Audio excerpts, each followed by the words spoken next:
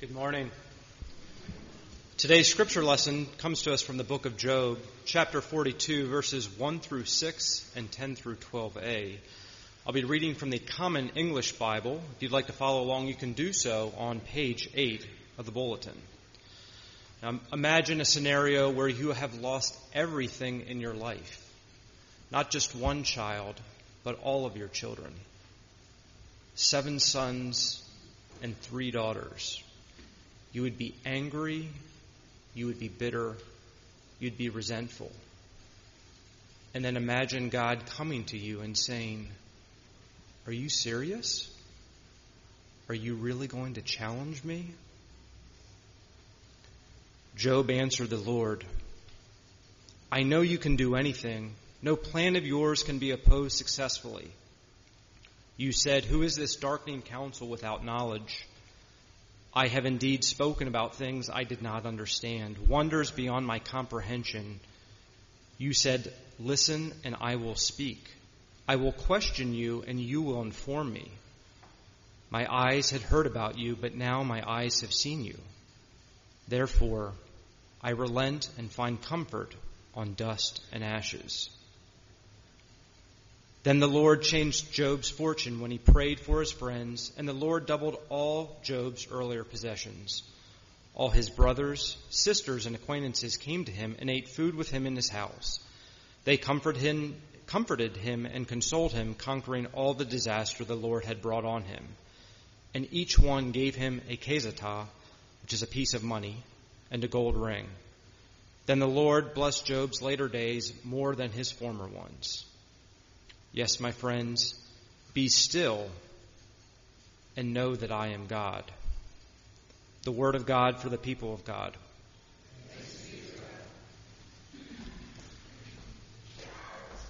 For our guests this morning, we are on a journey searching out examples of faithfulness. We are doing so through the Hebrew Scriptures and looking at various characters that exemplified faithfulness, whether it be through a mighty task that God laid before them or a personal circumstance or challenge. We began the conversation last week talking about Noah as a character who faced a really mighty task. The Scriptures defined him as a man who walked and talked with God and as a just man in his society, in his neighborhood.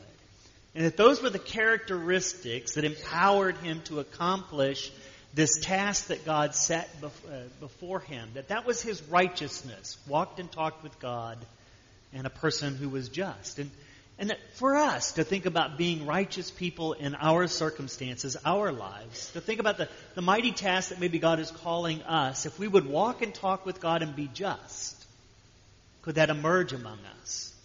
Would we be able to fulfill God's calling individually and as a community of faith? Today we're going to consider Job, who faced total loss. Everything in his life he lost. If you think about one of the common threads of our humanity, it is our brokenness.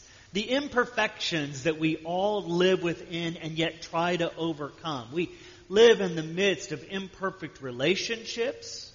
We live in the midst of an imperfect relationship with God, with one another, and with creation.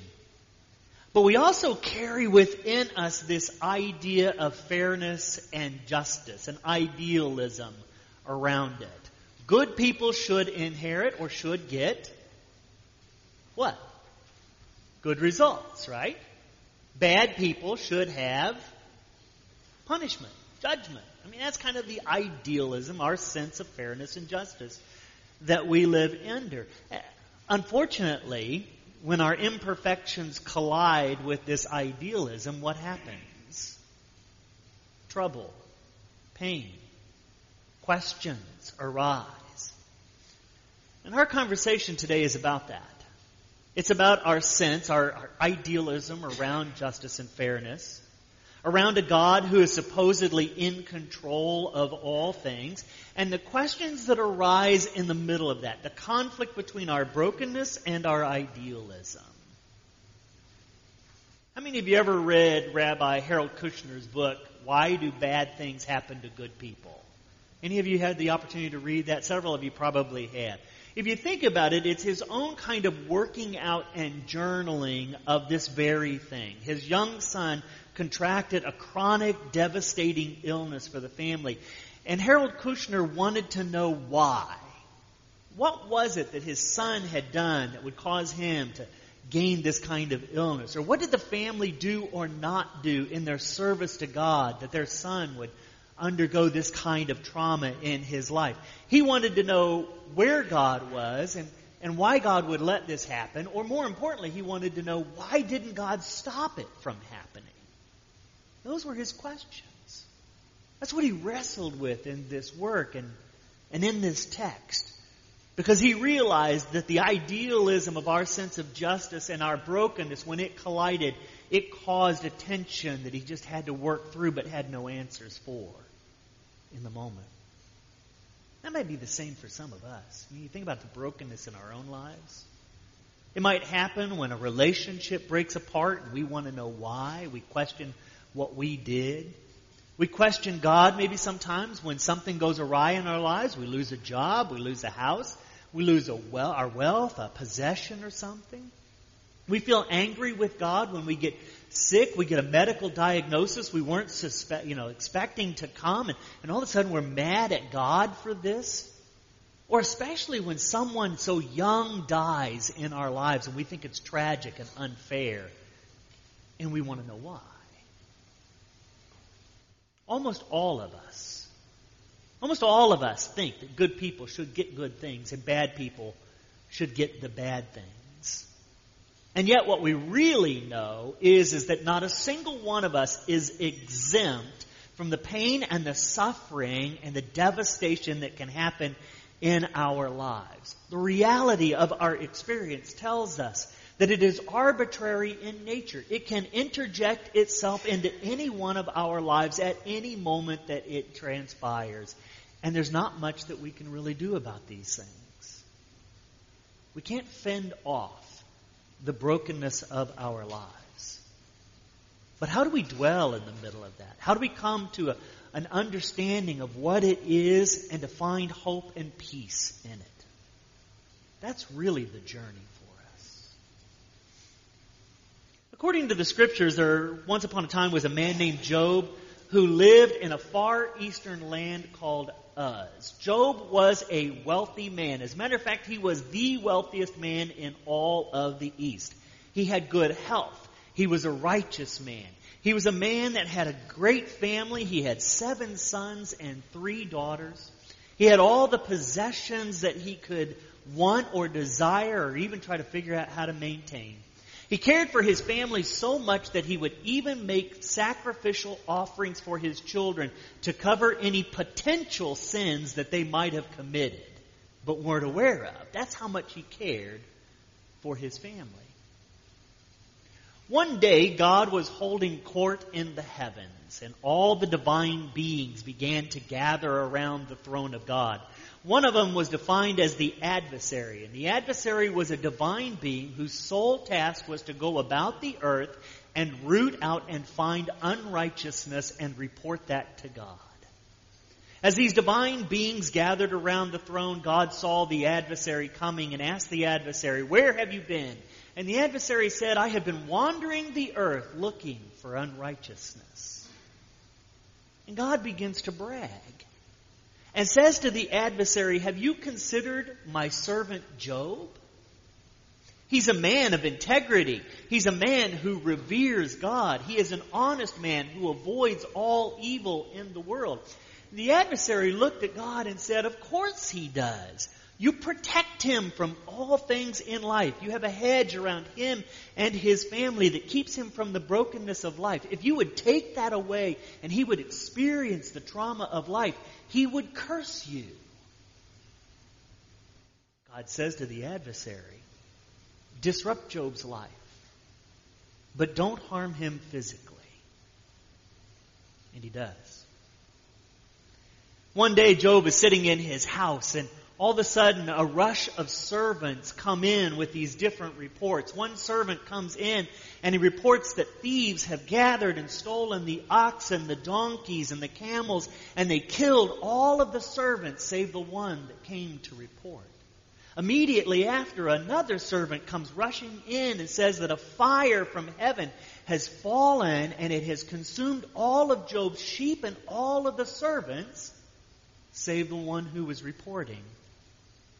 Then another servant comes in and he tells Job that a mighty wind has come in off the desert. It has pressed in upon all four corners of his oldest son's house, and the house collapsed on all 10 of his children, killing them. Job received these reports, one after another. All of his children are gone. All of his possessions are gone. And Job arose from where he sat. He tore his clothes, shaved his head, and fell upon the ground and worshipped God. He said, "Naked I came into this world. Naked I will go out. The Lord has given, the Lord has taken away. Bless the name of the Lord." Almost everything that Job had, gone in a moment. And he blessed the name of God. One day the divine beings were gathering around the throne of God. God was holding court in heaven. The adversary was coming, and God saw the adversary and asked the adversary, "Where have you been?" And the adversary said, "I have been wandering around the earth looking for unrighteousness." And God said to the adversary, "Have you considered my servant Job? He is a man of integrity. Despite all that has befallen him, he blesses the name of God." And the adversary replies, "Certainly, for people will give up everything to save their lives. If you inflict harm upon Job, he will curse you." God says, "Disturb Job's life. Bring upon him whatever you will, but do not kill him." And so all of a sudden, Job finds that his body has sores from the top of his head to the bottom of his feet. Tremendous sores that cause him great pain. He sits down in a mound of ashes, and then he takes a piece of broken pottery and starts to scrape his skin with the pottery because they itch so bad. They hurt that much. And Job sits there. His wife comes to him and says, "Dear husband, are you still clinging to your integrity? Why don't you curse God and die? Why don't you just simply curse God and die?" Job says to her, "You speak foolishness. We will receive good from God, but not receive bad." So Job did not curse God still. Now, Job's friends and family, they had all heard what was going on with Job. They knew of his circumstances. And 3 of his friends decided to come and visit Job. And they traveled to see him. And when they got there, they saw the agony of Job and all that he had witnessed and experienced. And so they sat with Job for 7 days in silence. They said nothing to him, and he said nothing. At the end of that 7 days, Job spoke, but he didn't curse God. Job actually cursed the day that he was born. He complained about ever even being born and entering this life. Now, his friends tried their very best to help Job understand his circumstances. They got into this banter back and forth about what Job had experienced and why. For them, they understood in their life that good people got good things and bad people got bad things. Good people got the goodness of life, the bad people got punishment in life. And certainly because of Job's calamity and his pain and his suffering, he must have done something to offend God, and therefore he just simply needed to confess. If he would confess whatever it was, his fortunes would be restored, his life would be restored. That's how simple the answer is. But Job didn't quite see it that way. Job, all the way through this, maintains his innocence. He has worshipped God. He is a man of integrity. He has avoided sin. He has gone out of his way to take care of the neighbors and the poor and the homeless that are around him. Actually, Job says that God is the one who has sinned. Because Job has done nothing. He is not an unjust person in this moment. He has done nothing to deserve what has happened to him. Job proclaims that he is more righteous than God. That's Job's sin.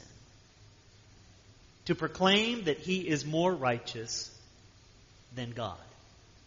And so Job presents his full case. He states what it is that he believes. And he gets to the point now where he waits for God to answer. For God is now on trial. And God should come up with a rebuttal of why it is that these things have happened to him. But it's not the next voice that Job hears. Actually, Job hears the voice of an inexperienced young man who's been a silent observer all the way through this conversation with Job's three friends. And it's this young man named Elihu who points out the fallacy of what they are arguing about. He points out that human experience tells us that good people don't always get good. Sometimes they get the bad. And that sometimes bad people get good things that happen to them. It's the imperfect nature of our lives together. It's the brokenness in which we dwell as part of our humanity. And that Job is not more righteous than God. For God's ways and things are higher than any of us could ever understand or comprehend. He points out this as his case, his understanding of what transpires. And when that happens, then God speaks. And you think about this moment for Job's life. It is chaotic. What had been a fairly sedate, blessed life for Job has wound up in utter chaos. And in the middle of that chaos, God speaks from the whirlwind, from chaos. And God comes not to offer a rebuttal to Job's accusations, but God comes as the questioner. You think about in this moment what God does. God asks Job questions. He says, "Sit up straight, old man, and listen to me. Answer these questions for me if you can. Where were you when I laid the foundations of the earth? Where were you when I created dry land and enclosed the seas? Where were you when I separated light from dark, life from death? Where were you when I created rain and snow and thunder and lightning? Where were you when I created the stars and put them into perfect alignment? Where were you when? Do you know, Job? Do you know how a lion hunts or how a raven cares for its young? Do you know how a mountain goat or a doe gives birth? Do you know who freed the donkey and the oxen to be wild? Do you know why it is that an ostrich flaps its wings and yet cannot fly? Do you know what gave the horse its strength? Do you know how it is that a hawk or an eagle can see its prey from such great distance? Do you know these things, Job? Answer me. Do you know, Job, these things? And then God finally asks Job, where were you? Where were you when I created all things? Where were you when I created the behemoth and the Leviathan? Job, answer these questions for me. Job's reply is simple. Drew read it for us. Job said, I have spoken about things I did not understand, wonders so far beyond my comprehension. My ears had heard about you, but now my eyes have seen you. My knowledge has transferred into experience of you. Job withdrew his case, found comfort in his humanity, and the answer in knowing that it is God who is always there, even though he may not understand why. If you think about it, Job listens to God ultimately in the end of his story.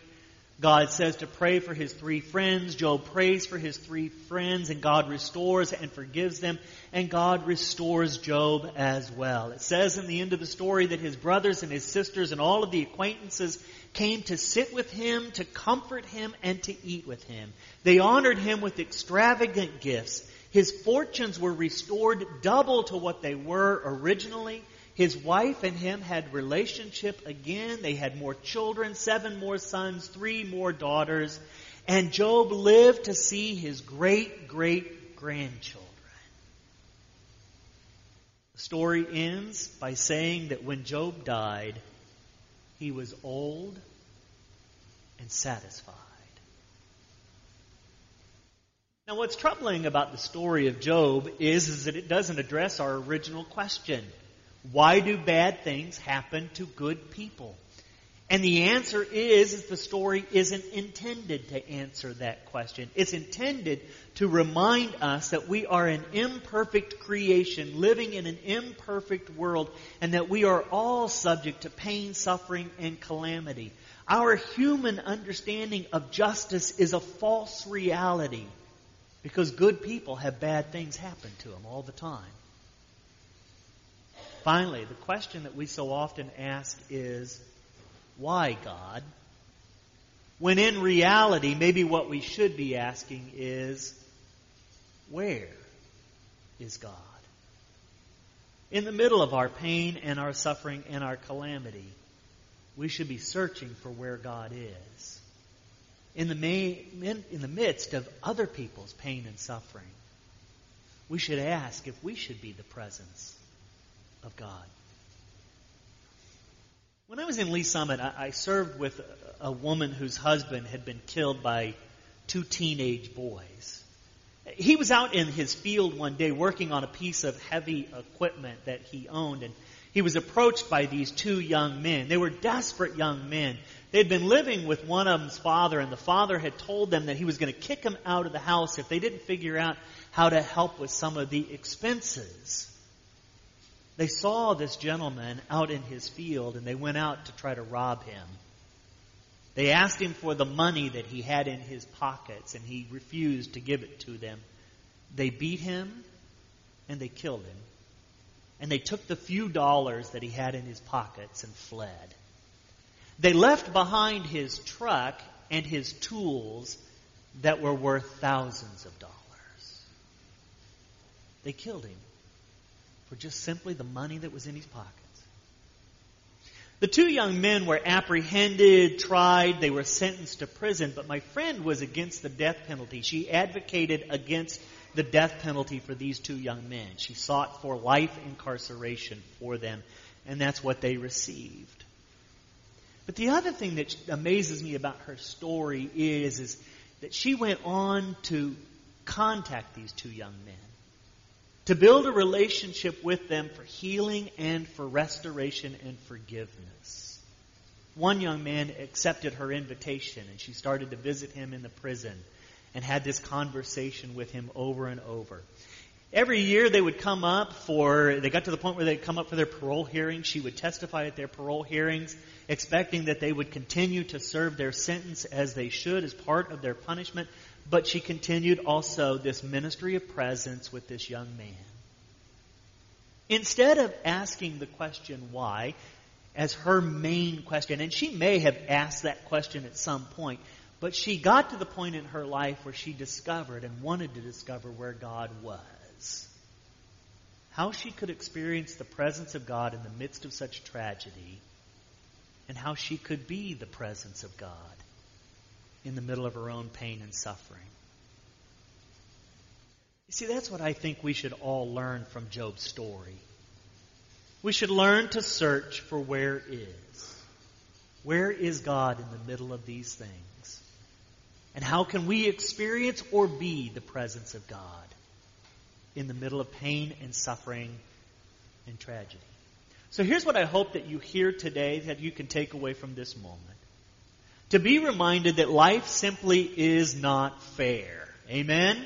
Right? We all live under the false impression that it is, but we all know through our experience, life simply is not fair. All of us are susceptible to pain and suffering and calamity in whatever forms. And to think about Job, who stopped searching for why bad things were happening to him. Instead, he found the presence of God and was the presence of God with those around him. And that in Job's story, we can learn those things as well. In the middle of whatever pain and suffering and calamity we experience or see in the world around us, we can sense where God is at work and be the presence of God in the middle of those circumstances. So here's your invitation for today. Some of you might find yourselves today in the middle of something that's troubling for you, and you want to know why. you have that question burning within you, why is this happening to me or my family or someone I know?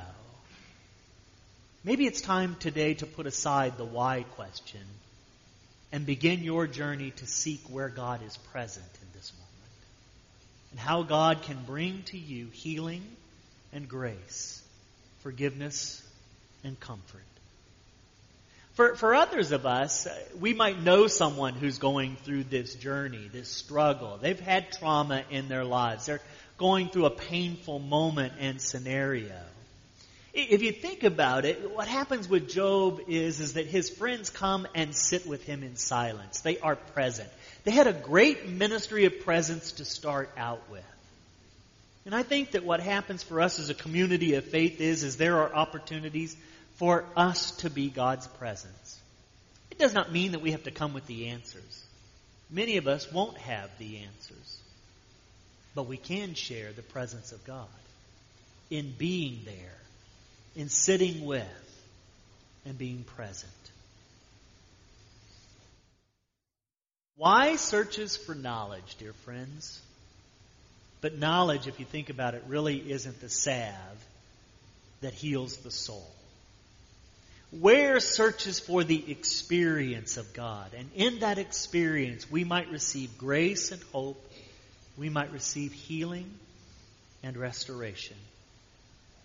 So whether you're in troubles in your own life or you know of someone who is, come and find where God is in this moment, that He might soothe the heart in your soul, in the souls of others around you.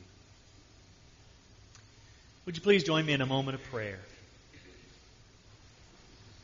So, God, we come before you in this moment. Some of us are in the middle of something and we have our why questions.